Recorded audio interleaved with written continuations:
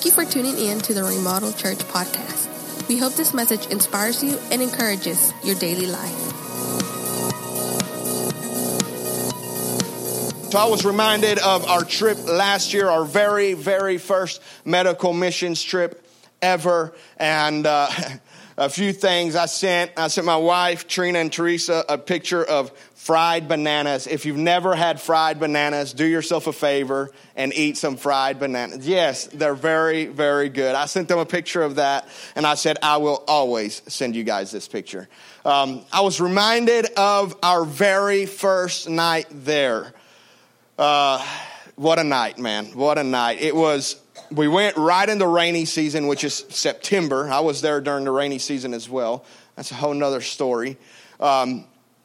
So Thursday we land, we get there fairly early, so we go ahead and go to the church and we start setting up.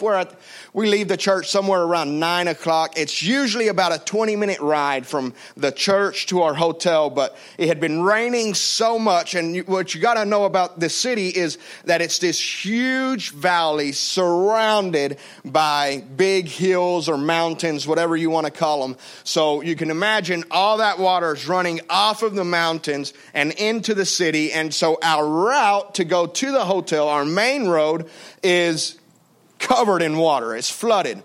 So it takes us about an hour because of traffic and because we're taking the long way. It takes us about an hour to finally make our way to the hotel. We get to the hotel somewhere around 11 o'clock.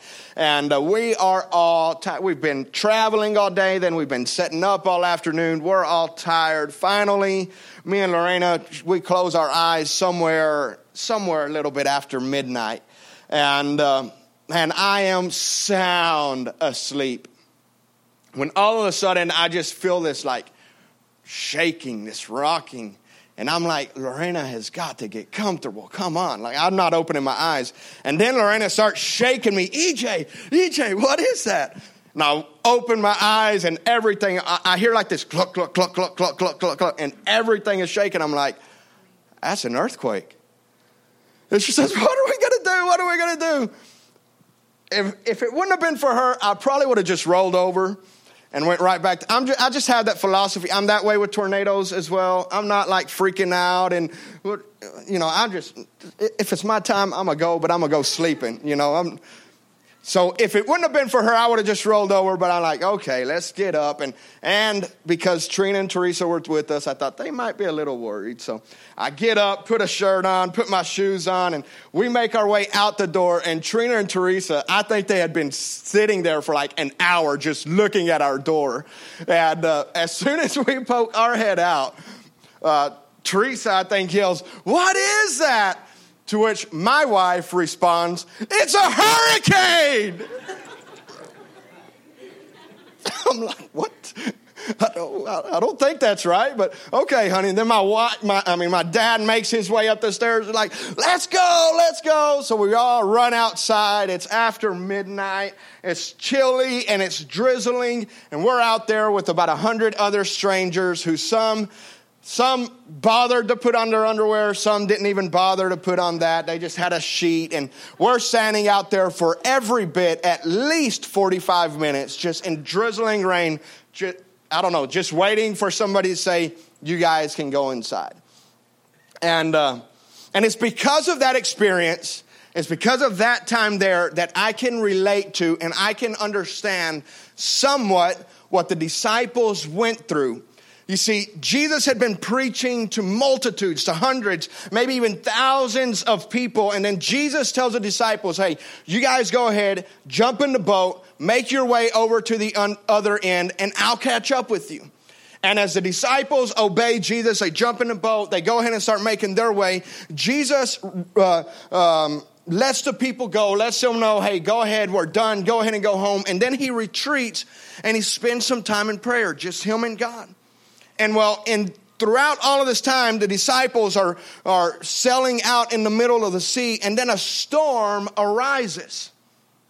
And as a storm arises, the Bible tells us that the waves begin to beat up against the boat, and maybe the boat begins to take in a little bit of water. And remember, Jesus said, I'm going to head your way. I'm going to catch up with you. So Jesus does. And Jesus goes through just no boat. He's just walking on water. And then the disciples, they see Jesus out there, but they don't know that it's Jesus. And if Lorena would have been on that boat, if my wife would have been on that boat, this would have been her, because one of the disciples say, "It's a ghost." And Jesus calmly responds with, "No, I am. It's me. It's I." And one of the disciples, Peter, he's still not 100% sure, so he says, "Jesus, if it's you, call me to you. Command me to you." So Jesus says, "Come."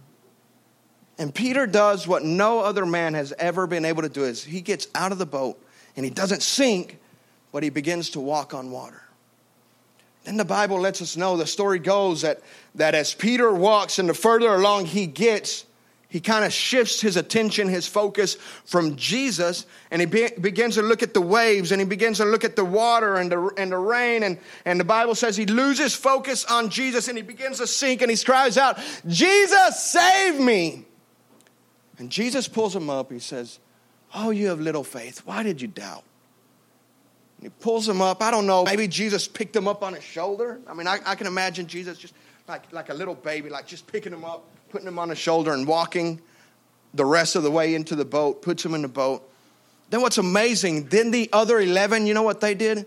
Then they went to Jesus and they say, "Truly you are the Son of God." They've been living with Jesus. They've been walking with Jesus all of this time. But it took this moment for them to say, "You really are who you say that you are." Hey, look at somebody. Look at somebody and say, "Get out." That's what we're talking about today. Say, "Get out."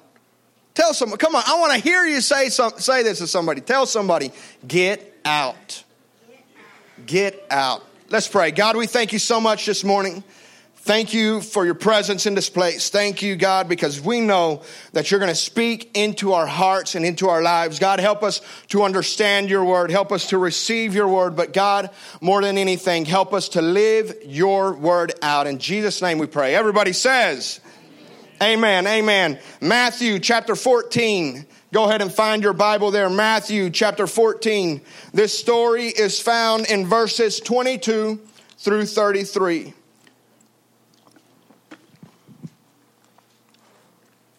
Matthew chapter 14, verses 22 through 33. And what we'll do this morning is we'll just read our way through the scripture. And as we read our way through the scripture, we'll stop and pause and make a few points. So starting in verse 22, it says, "Immediately Jesus made his disciples get into the boat and go before him to the other side, while he sent the multitudes away. And when he had sent the multitudes away, he went up on the mountain by himself to pray.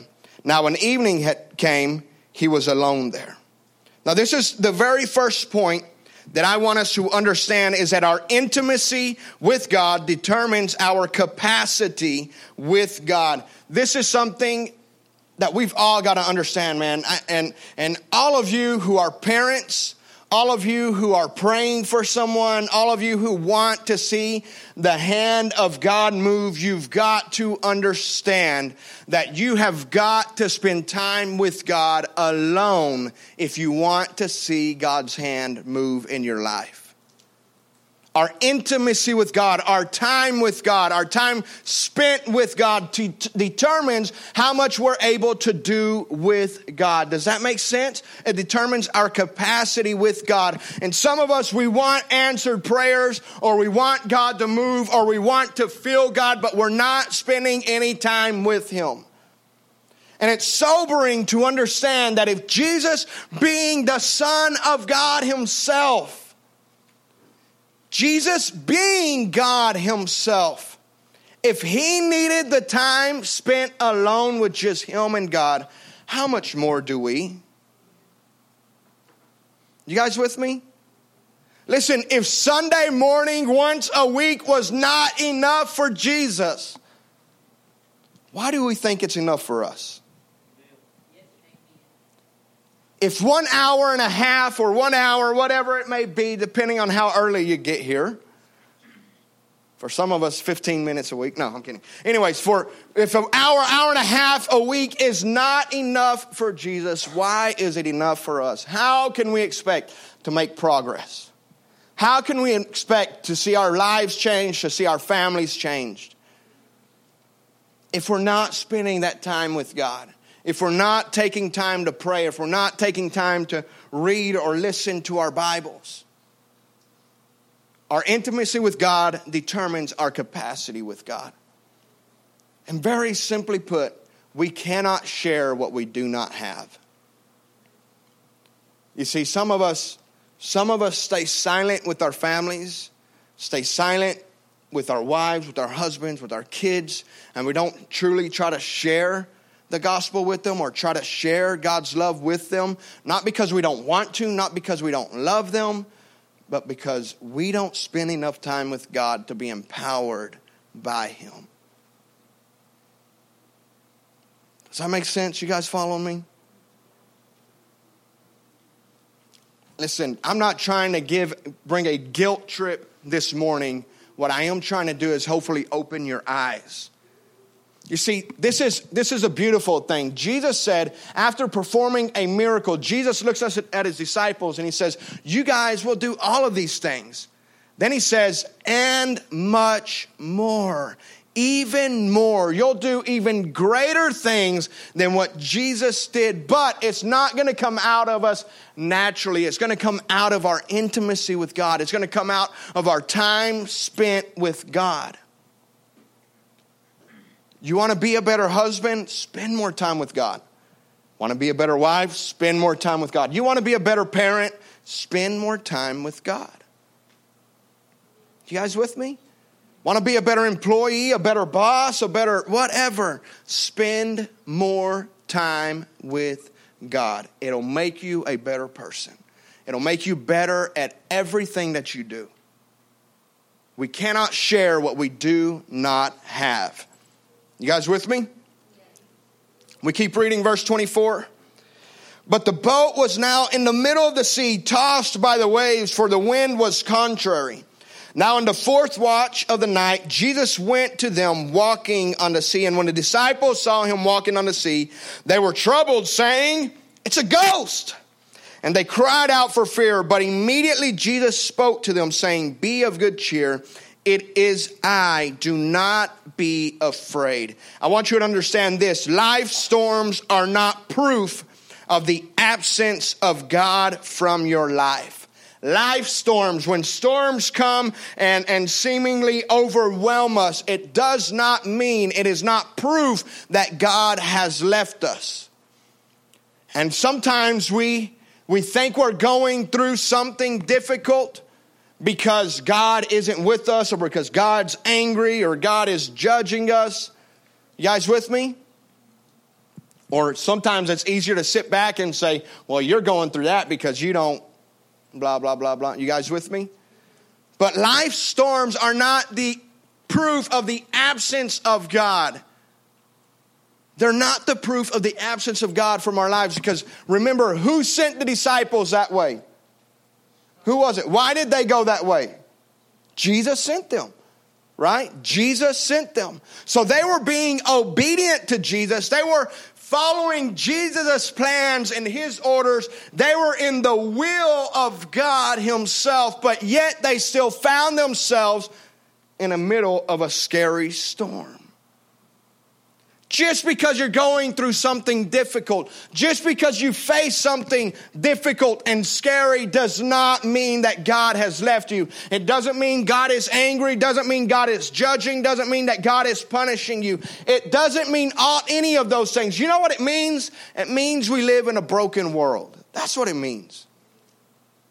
And as long as we live in this world, see, we'll never have a perfect life here. We never will. Sadly, proof of that is very recent, as this very famous rapper just passed away. He was like 25, is that right? Something like that. 26 years old.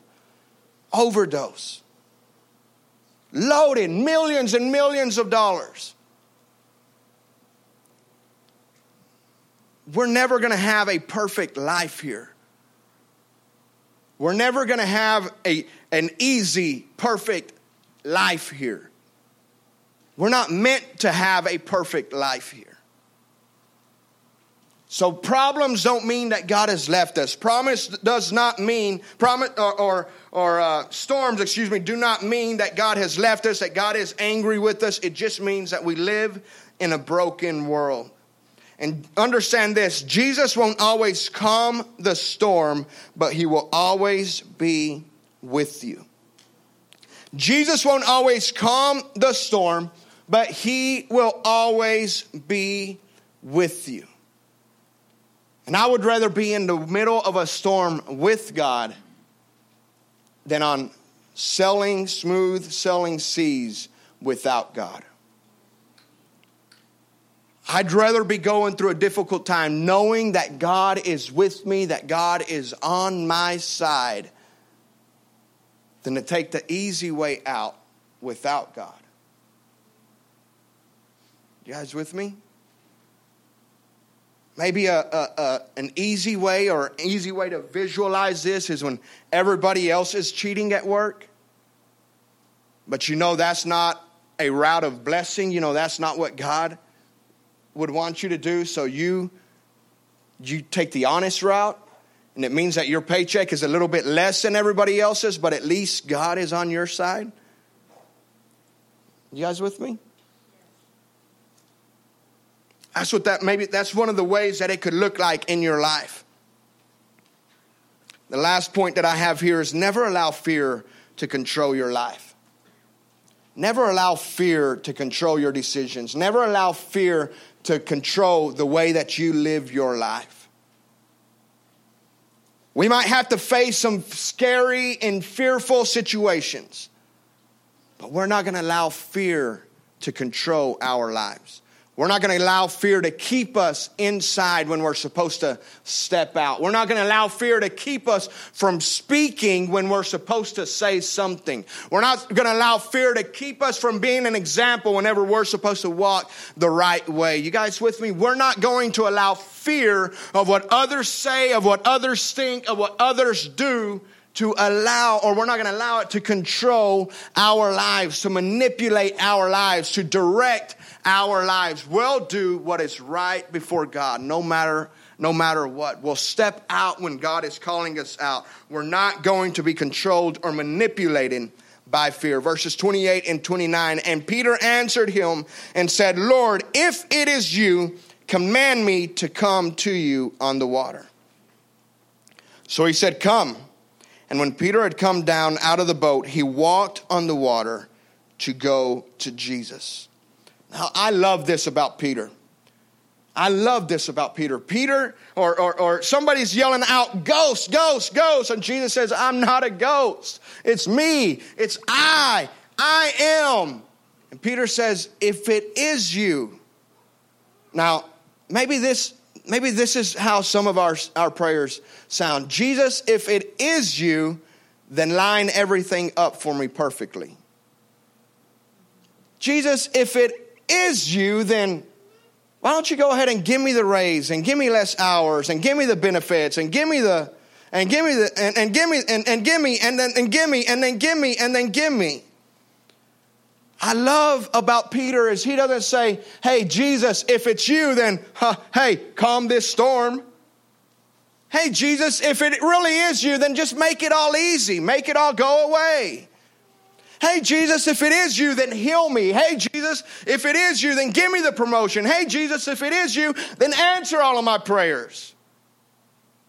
He just says, Jesus, if it's you, then call me out onto the waves. Call me out into the middle of the storm. Call me out of my security. Call me out of my comfort. If it is you, Jesus, just keep my steps. Keep my feet. Keep me above water. Just keep me from drowning. What if we stop praying for Jesus to calm every storm in our lives and we just said, Jesus, just keep me from drowning. Just keep me above water. Just keep my steps. Hold my steps. You see, Greatness will never be found inside of comfort. That was one of the very first, or up to that point in Peter's life, that is the greatest thing that he had ever experienced.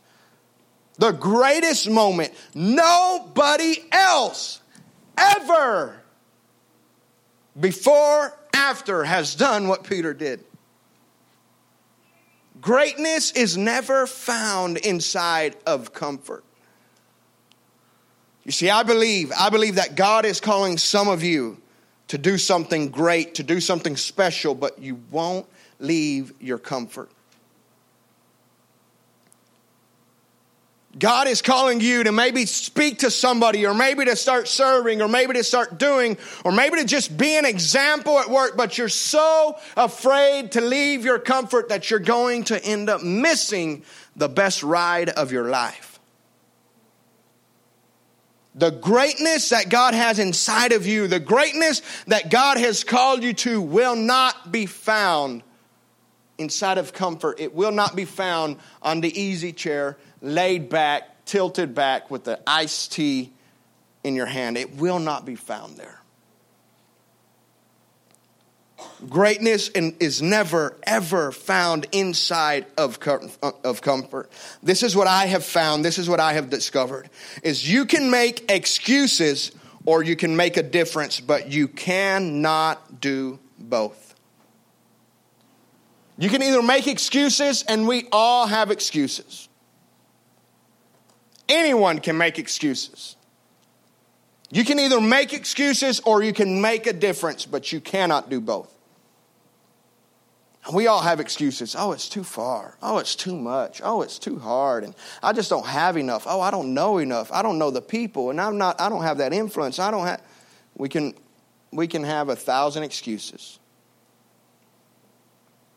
Listen to me, church. You can have your excuses. You can have them, and you can say them, and I'll give you a little pity tap on the shoulder, and I'll say, well, okay. And God will too, but you'll never make a difference. If we want to be difference makers, if we want to make a difference in our world, in our community, in our home, in our schools, we don't make excuses. You guys with me? Listen, man, we are a small town church, and we're getting to do some pretty cool, big things. And we're a small town church. Grannus, Mexico, Jeffrey said.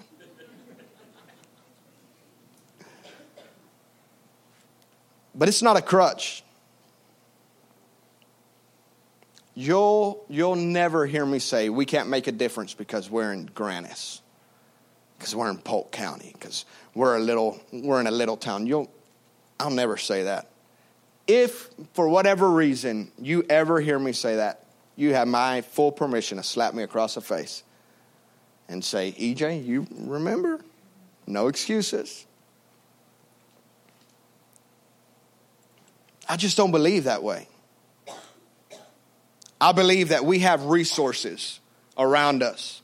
Man, I'm telling you, listen, Friday morning as we made our way to that town in the middle of nowhere, I'm going to be honest, once we hit about hour number 3, I was kind of regretting that I went. But once we finally got there and everything was safe and everything's good, and they take me up to this house that some people there from the church opened up for us to stay in. They're so proud of this house because they just got done building it 3 months ago. They just moved in 3 months ago. And you know what? It's this tiny house, maybe about the size of this whole stage right here. And no, they've got electricity, but there's no running water. There's absolutely no running water. You know what they use as water is they've got 3 55-gallon drums outside. Once a day, water is turned on to the whole city, and that's whenever everybody fills up their 55-gallon drums.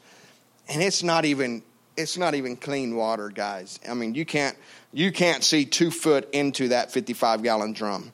And so every morning or in every afternoon, every time I needed to, or I took 3 showers, I think, while I was there, just because it was so stinking hot. And so I go and I fill up my bucket. I make my way into this little bitty tiny bathroom with the toilet right there. And if you got to flush, you dump water in it. Down goes your stuff. And then here I am, right next to the toilet, just on concrete, no drain. And with the bowl. Getting wet and lathering up and all that good stuff. And cold. Man, I'm telling you, cold. Especially in the morning when that water's been sitting out all night. Listen, guys. We are so blessed. We are so blessed. We've got so much more than what most of the world has.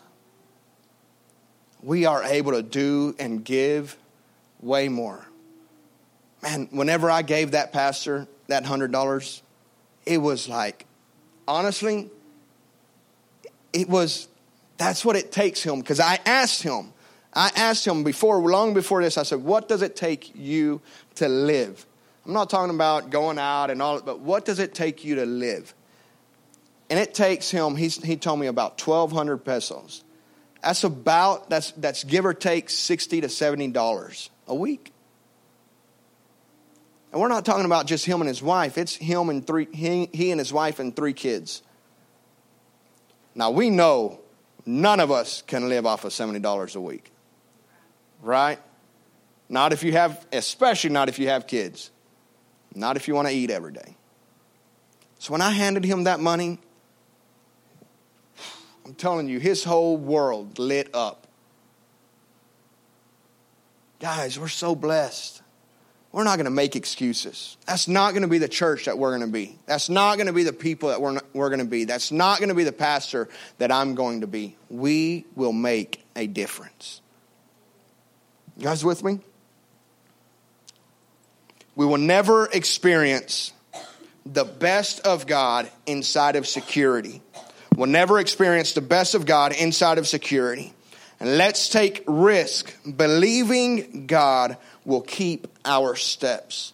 Let's take risk believing that God's not going to let us drown. That's what Peter said. He said, Jesus, if this is you, then let me just step out of this boat and you just keep me from drowning.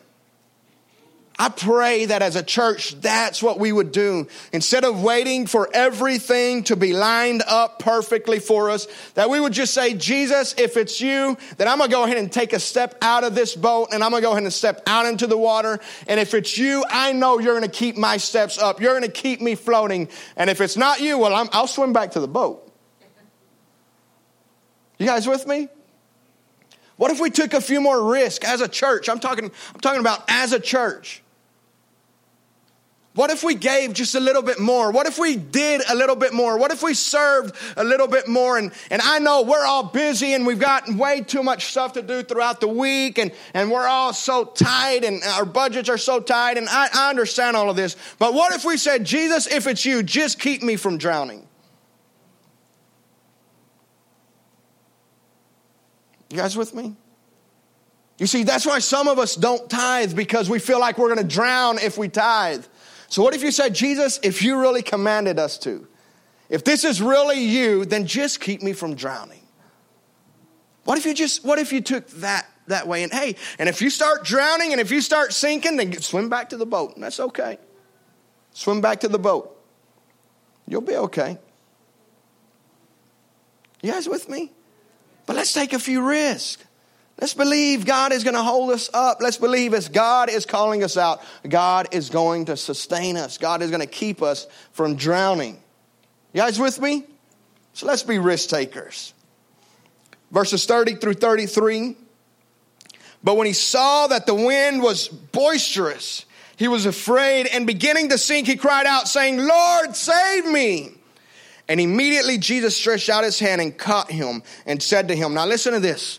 I have heard this sermon preached thousands of times. I grew up in church. I've heard this sermon preached. And every single time I've heard somebody preach this sermon, here they give Jesus like a demeaning voice. Like, oh, you have little faith. Like they make Jesus sound like he's mad at Peter. I don't believe that at all. I believe his tone was more like this. Oh, you have little faith. why did you doubt? Just, why did you doubt? You were already walking. You were already there. Why did you doubt? I don't think Jesus is mad at him. I don't think Jesus is saying, man, you have just a little bit of faith. You needed more faith. I don't believe that's what Jesus is saying. I think he's just asking, why did you doubt? And when they got to the boat, the wind ceased. We give power, listen to this, we give power to whatever we focus on. You see, as long as Peter was focusing on Jesus, as long as Peter had his eyes and his gaze on Jesus and his faith in Jesus and who Jesus was and Jesus calling him out of the boat and Jesus sustaining his feet, as long as Peter had his gaze on Jesus, then that's where the power was. That's where his focus was, and his feet were just floating seemingly on water. He was just fine. But it was whenever he started focusing on everything else, that's whenever he began to sink. That's whenever he gave power. He took the power away from Jesus and he gave it to all of his problems. So here's a very churchy saying, but I'm going to say it anyways. How about we tell our problems how big our God is and not our God how big our problems are? You guys with me? Don't tell God, oh, this problem's so big, this problem's so huge, and this problem over here, and this problem, it's just too much. God, it's just too much. Instead of talking about how big all of our problems are, how big the storm is, how big the waves are, and how much water is coming up against us, and how much the wind is blowing, instead of telling our God how much all of that is, what if we told them how big our God is? We give power to whatever we focus on. Listen, some of us have anxiety attacks because we're so focused on our problems. Some of us are losing sleep at night because we're so focused on our problems. God is so much bigger. I love the prayer that Josh says every Sunday. As he says, God is bigger than the mountain that we're facing. God is bigger than the problems that we're facing. You guys with me? Now, I know this may sound a little bit churchy, but it's so true. It's so true. God is bigger. God is greater. There's no problem that you could ever face that God would kind of sit back and say, I don't know. I just don't know. Never seen that one before. You guys with me? That doesn't happen. God's greater. God is bigger. Let's not focus on our problems. Let's focus on God. Because listen to this. Because we don't have blind faith. We don't have blind faith. Now, I know the scripture says we walk by faith and not by sight. That doesn't mean that we're blind. Doesn't mean we've got our eyes closed, just kind of walking around. We don't have blind faith. We have proven faith. Amen. You guys with me? We don't have blind faith. We're not trusting in some God that we don't even know if he exists. We don't even know if he can do anything. We don't even know if he's strong. We don't even know if he's big. But we're just going to believe in some dude up in the sky. We have proven faith. We have proven faith from what we've seen and heard and read in the Bible. We have proven faith from what we have experienced in our own lives. And we have proven faith because of what we've heard from our friends and from our relatives. Listen, guys, here's a little plug, but this is why small groups is so important. Because sometimes it's so good to just hear from somebody else, maybe what they're going through and what God has shown them or what God has done for them. You guys with me? That way we can kind of refocus our attention back on God. Because we don't have blind faith. We have proven faith. Now, everybody here, again, I've heard this sermon preached 1,000 times, and everybody talks about how you've got to have more faith because Jesus looks at Peter and he says, oh, you have little faith. And everybody, all the pastors like to get so, like they beat poor Peter up, man. They make him seem like some poor idiot, man. They make him look like an idiot is what they do. But this is the way I see it. If Peter had enough faith to get out of the boat, but Jesus said, you have little faith, then how much faith did the 11 sitting inside of the boat, how much did they have? The biggest failure here was not that Peter sunk a little bit. The biggest failure were the 11 who played it safe in the boat. Listen, I would rather fail with a little bit of faith. I'd rather step out and do something risky, step out and do something that I believe God is calling me to do. I'd rather step out and fail and say and be called ye of little faith than to play it safe in the boat and miss my destiny, miss my purpose, miss what God has called me to do. You guys with me? Listen, guys, let's not play it safe. Let's not wait for all of the pieces to come together. Let's not wait for everything to be set up perfectly and beautifully for us to finally step out. Man, that's not faith. That's not faith. But let's be bold and let's take a few risks and let's be obedient, believing God is calling us to this. You guys with me? Listen, that's a church that I want to be, and that's a church that I want you to be. That's who I want to see.